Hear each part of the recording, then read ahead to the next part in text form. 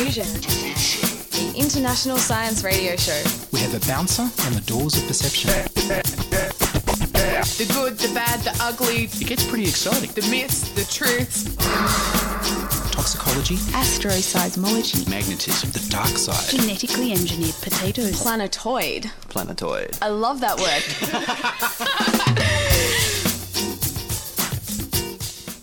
Hello and welcome to Diffusion. Sit back and relax while we inject weird and wonderful science directly into your brain. I'm Ian Wolfe. On this edition, Bitcoin rules okay, and solitons rule the waves. But first up, here's the news.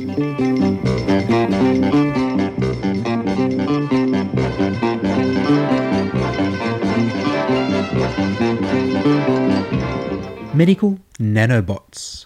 At the Mina and Everard Goodman Faculty of Life Sciences and Institute of Nanotechnology and Advanced Materials at the Bar Ilan University in Israel, Dr. Ido Bashlay's team has built nanobots out of DNA folded like origami.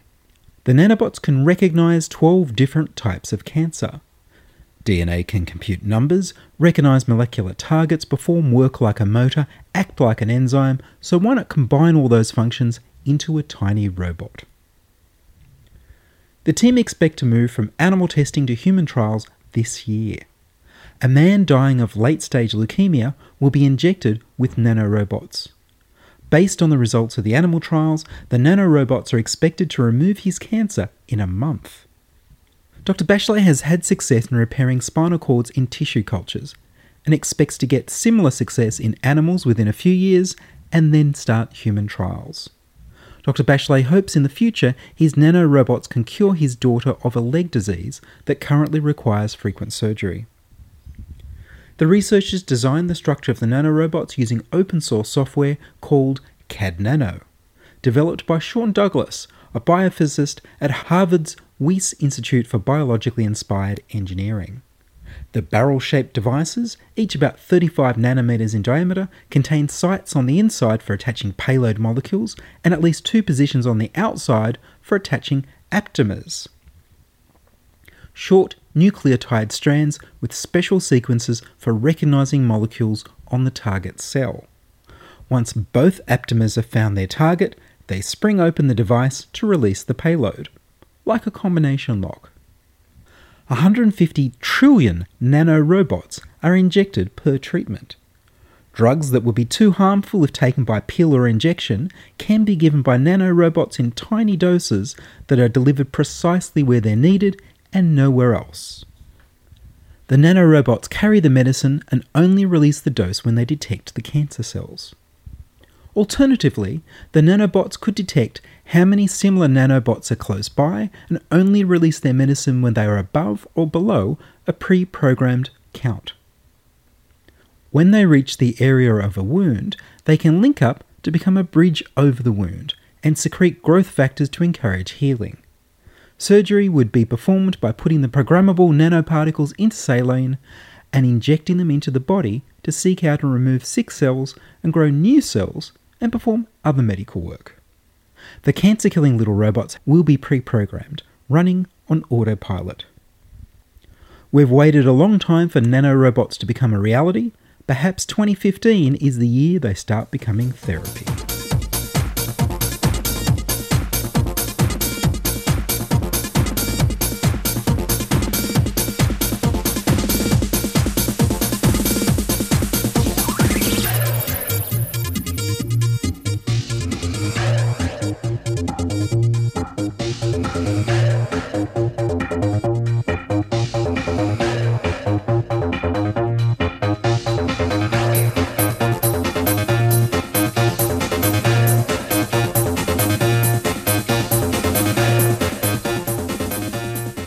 You're listening to Ian Wolfe on Diffusion Science Radio.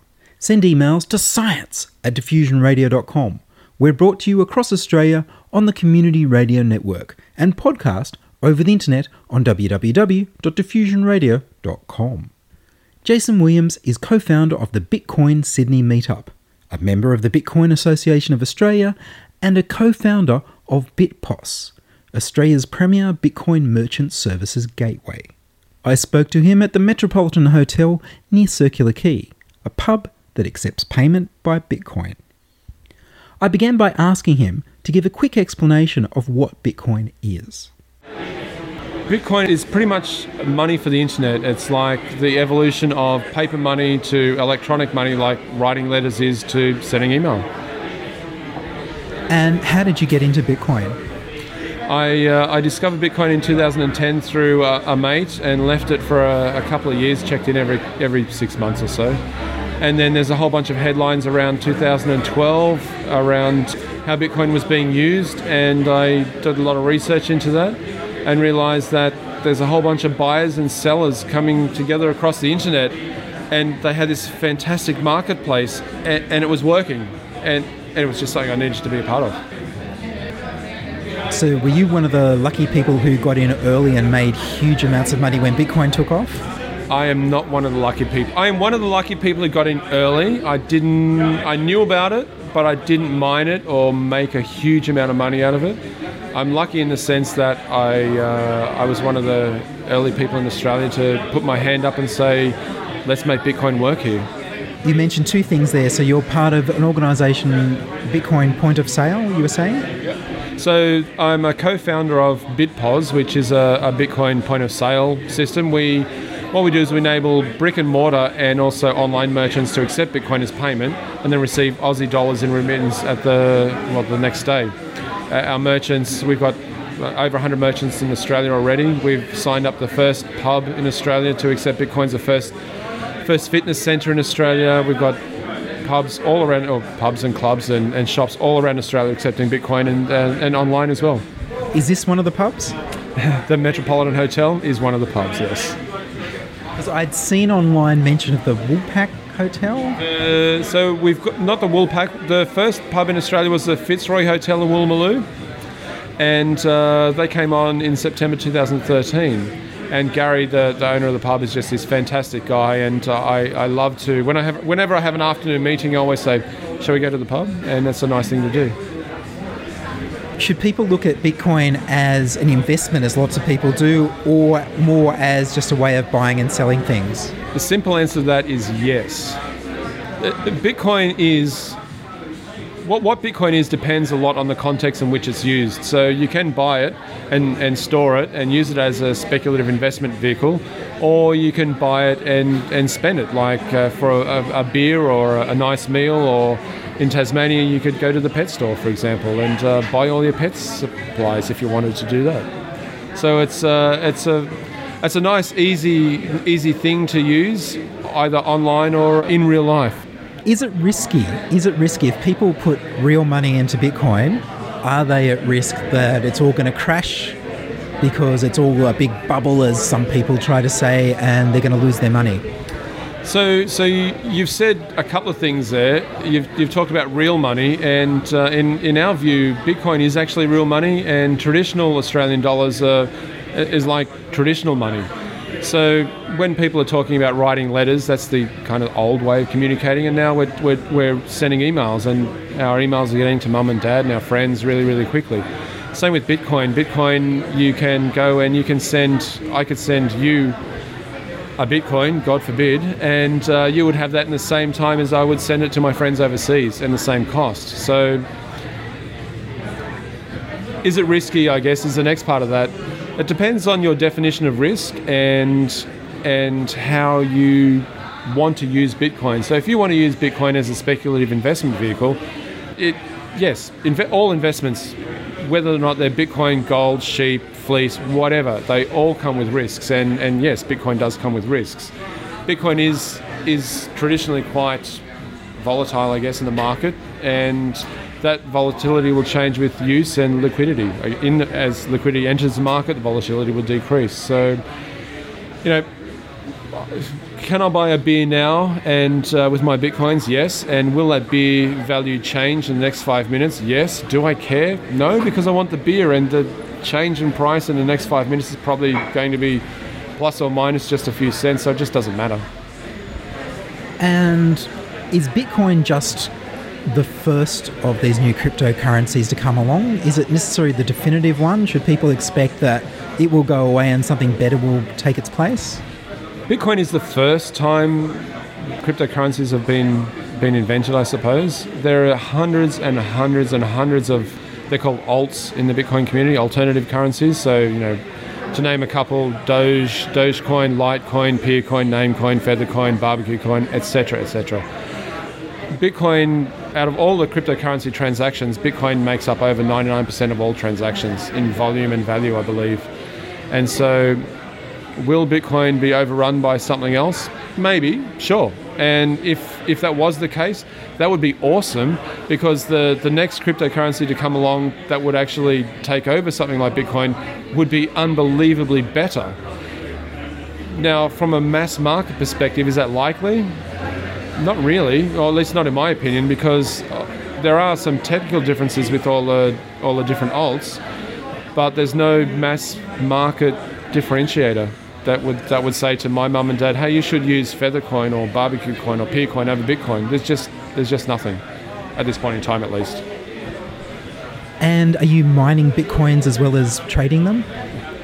I did buy a miner, and I paid 20 Bitcoins for it at the time. And I wish I didn't, because while those 20 Bitcoins, while that miner actually netted me back the money, the Australian dollar equivalent that I spent, it didn't net me back the Bitcoins, and I wish I had the Bitcoins. So I have mined, I have played with it, and it is kind of fun to be a part of that. But these days, Bitcoin mining is an industrial activity. It's a highly commercial activity that requires millions of dollars to do. So if people wanted to get started in Bitcoin as something to buy and sell with, how would you recommend they get started? If you're in Sydney, you'd probably come along to, in fact, if you're in any of the major capitals, you would probably go along to a meetup and just talk to some people. You can get your feet wet by buying $10 or $20 or whatever, and just have a play with it, see how it works. You're not going to lose a lot out of that. Other than that, there are a ton of places online in Australia and overseas that you can actually buy Bitcoins with. One of the most prominent places in Australia is CoinJar. There's also Independent Reserve, there's BitTrade Australia, and there's a whole bunch of different places where you can get started and just buy whatever you like in Bitcoins, $5, $10, $15, $20, $50, $100, whatever. In Australia at least, is there any legislation or government policies about tax or anything else to do with Bitcoin? The Australian Tax Office came out after consulting industry, which was really, really nice, and talked about the tax implications for Bitcoin, and they came out with the idea. So to wind it back a little bit, the Australian Tax Office doesn't make the legislation. What they do is they interpret the current law and apply that. So their interpretation of the current GST Act is that Bitcoin is akin to a barter transaction which attracts 10% GST. So what that means in effect, if you're not using a payment processor like ours, is that the merchant will have to effectively add 20% to a transaction to make it viable. Now, if a merchant's using a payment processor, then the payment processor takes care of all that, essentially. And so transactions are no different to any other transactions. And if people want to look for you and the meetup online, where should they look? So in Sydney we're on meetup.com, and we meet at the Metropolitan Hotel every Wednesday. In the broader community, I guess, the Bitcoin Association of Australia is a great place to start and get in touch with us, and we can advise and help and educate and give you all the information that you need. Is there anything you'd like to add? Bitcoin rules okay. Jason, thank you very much. Thank you, it's a pleasure. That was Bitcoin businessman Jason Williams. You can find the Bitcoin Association of Australia at www.bitcoin.asn.au and the Bitcoin Sydney Meetup at meetup.com/BitcoinSYD. Next up, John August with solitons. Waves in water may not seem like much, but over 100 years ago, John Scott Russell observed a solitary wave in a canal around Edinburgh. At first, nobody believed him, and elements of the scientific establishment turned their backs on him, though later he was vindicated. This heated controversy is something we nowadays know little about, but it was Russell's observation which led to the current-day theory of solitons. John August delves into history to explain what happened. What are solitons? One definition is that they are a self-reinforcing solitary wave that maintains its shape. One example is a tsunami, but we have much smaller solitons in canals. In saying soliton, we are paying homage to particles like electrons and protons. We have solitons, a wave which in some ways behaves like a particle. You can have stationary solitons. There's a stable pattern of dislocations or even a pattern of spins which can be used to store information. I've looked into this on a previous episode of diffusion. These solitons don't move, but the thing in common seems to be that they derive from a self-reinforcing pattern. That pattern can be in water, in dislocations in a crystal, or even in magnetic spins. But the first soliton to be observed as a soliton was observed in 1834 by engineer John Scott Russell. Alexander Filipov states that it probably occurred near the Hermiston Experimental Station on the Union Canal in Scotland, 6 miles from the centre of Edinburgh. Russell spoke of a wave of translation and described it as follows. I was observing the motion of a boat which was rapidly drawn along a narrow channel by a pair of horses when the boat suddenly stopped. Not so the mass of water in the channel which it had just put in motion. It accumulated round the prow of the vessel in a state of violent agitation, then, suddenly leaving it behind, rolled forward with great velocity, assuming the form of a large solitary elevation, a rounded, smooth and well-defined heap of water, which continued its course along the channel, apparently without change of form or diminution of speed. I followed it on horseback and overtook it, still rolling on at the rate of some 8 or 9 miles an hour, preserving its original figure some 30 feet long and a foot to 1.5 feet in height. Its height gradually diminished, and after a chase of 1 or more miles, I lost it in the windings of the channel. Such, in the month of August 1834, with my first chance interview with that singular and beautiful phenomenon which I have called the wave of translation, a name which it now generally bears, which I have since found to be an important element in almost every case of fluid resistance, and ascertained to be of the type of the great moving elevation of the sea, which, with the regularity of a planet, ascends our rivers and rolls along our shores. To study minutely this phenomenon with a view to determining accurately its nature and laws, I have adopted other more convenient modes of producing it than that which I have just described, and have employed various methods of observation. A description of these will probably assist me in conveying a just conception of the nature of this wave. By modern standards, these waves of translation are not perfect solitons because their character changes if they collide, but I think they're pretty impressive regardless. I think they're really cool. At the time, they were dismissed by scientists because it did not fit in with the then existing linear theories of water. George Biddle Airy, director of the Greenwich Observatory, developed a powerful theory of water waves, though it was a linear theory and could not be expected to explain non-linear phenomenon. Nevertheless, he asserted that no long wave in a canal can preserve its shape, and argued against all the observations Russell made. But Airy did have similar form in other areas, Filipov writes. In 1845 to 1846, the dramatic events related to the discovery of the planet Neptune aroused much controversial and hot discussion among scientists, as well as in wider circles of European educated society. Airy's role in these events was rather dubious, and he was strongly criticised in England. Airy was one of the first to notice irregularities in the movement of the planet Uranus. However, when John Adams, a young mathematician, gave him the results of his own computations which explained these irregularities as the influence of an unknown planet, Airy made no moves to check the prediction. Only when it became known that the French astronomer Leverrier had reached the same conclusion did Airy give orders to look for this planet. But it was too late. German astronomers, who were not as sceptical as Airy, had found the planet Neptune. This story caused some damage to Airy's scientific reputation. However, Airy was a very consistent conservator. It was also he who had the dubious honour of killing Babbage's analytical engine project. In reply to Prime Minister Peel's request, he characterised the project as absolutely useless. George Stokes, of the Navier-Stokes equation, also asserted that the wave of translation cannot exist. Heraclitus, who lived around 500 BCE, said, "If you do not expect the unexpected, you will not find it. For it is too hard to be sought out, and difficult. Russell lived till 1882, but was fortunate in seeing his observations vindicated.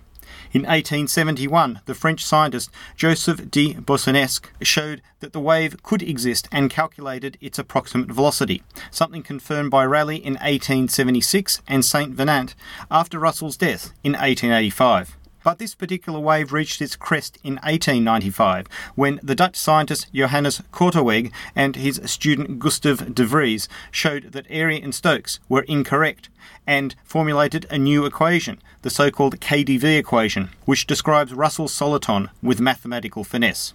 So this flawed institution of science, inheriting the flaws of some of its most notable custodians, was nevertheless able to reach within itself and atone for its sins. It finally recognised Russell for his work and corrected a long-standing injustice. But it took way too long. Still, one of the few things our contemporary society does well is generate large numbers of frustrated people. And as you look into history, it does seem that injustices are generated with much more regularity than are fair and equitable situations. That was John August, introducing us to some of the history behind John Scott Russell and his wave of translation. In the next instalment, John August will tell us more about the physics behind the phenomenon. And finally, it's 3-minute thesis time. Rowan Limbury brings us a tale of two gametes. Our next presenter is Rowan Limbury. Rowan is in the first year of his PhD in the Center for Evolutionary Biology within the School of Animal Biology. His supervisors are Professor Jonathan Evans and Associate Professor Jason Kennington. The title of Rowan's thesis is Sexual Selection on Gametes, Sperm-Egg Interactions in the Marine Broadcast Spawner Mytilus galloprovincialis. Nobody knows if I got that right, do they, except him. And the title of his 3-minute thesis is A Tale of Two Gametes. What role do sperm and eggs play in reproductive success? We all know sex makes life complicated. Boys often find themselves fighting over girls, while girls often have to choose a preferred mate among many suitors. But what if I told you that these stressful behaviours can be for nothing?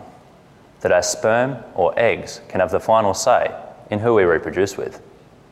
This is often the case throughout the animal kingdom, when a female's eggs come into contact with sperm from more than one male.